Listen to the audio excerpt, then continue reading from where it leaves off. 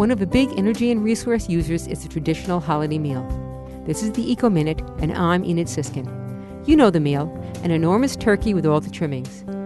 Even if you're not ready for a tofu turkey, there are ways to make this meal a little more environmentally friendly. Let's start with the main course. Although there are non-meat alternatives, most of us want the traditional bird.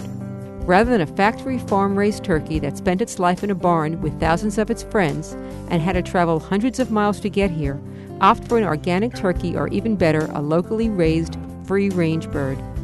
There are a number of farms and stores locally who can supply them. Instead of vegetables from a can, go to a farmer's market or local produce stand and buy your vegetables locally. They'll taste better, be more nutritious, and you'll be supporting local farmers.